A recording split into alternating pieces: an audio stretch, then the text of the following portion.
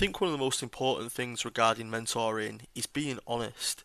If you don't know something, be honest and say that you don't know, but you can find out for the individual if they are really that interested. I would just suggest that you don't try and bluff your way through answers. At times, the far right member could try and test your knowledge, and if you don't know your stuff, but try and act like you do, it could lead to the individual sort of losing or trusting you and losing faith in you.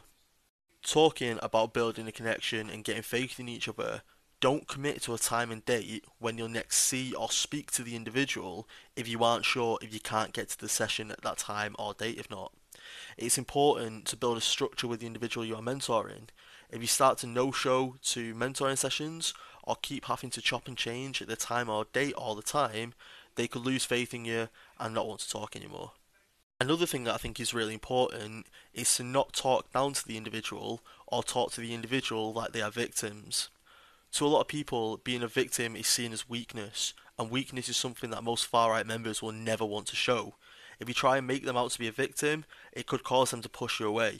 Now, of course, at times you're going to have to show sympathy to people's situations, but you need to be very careful in the way you do this, especially in the early stages of the mentoring. And finally, another big tip for me would be don't be afraid to have a bit of banter or to go off topic with the individual.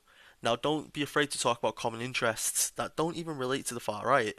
For example, you can have a chat about football, gaming, boxing, all these sort of things, that you'll have a common interest in with the individual that you're mentoring.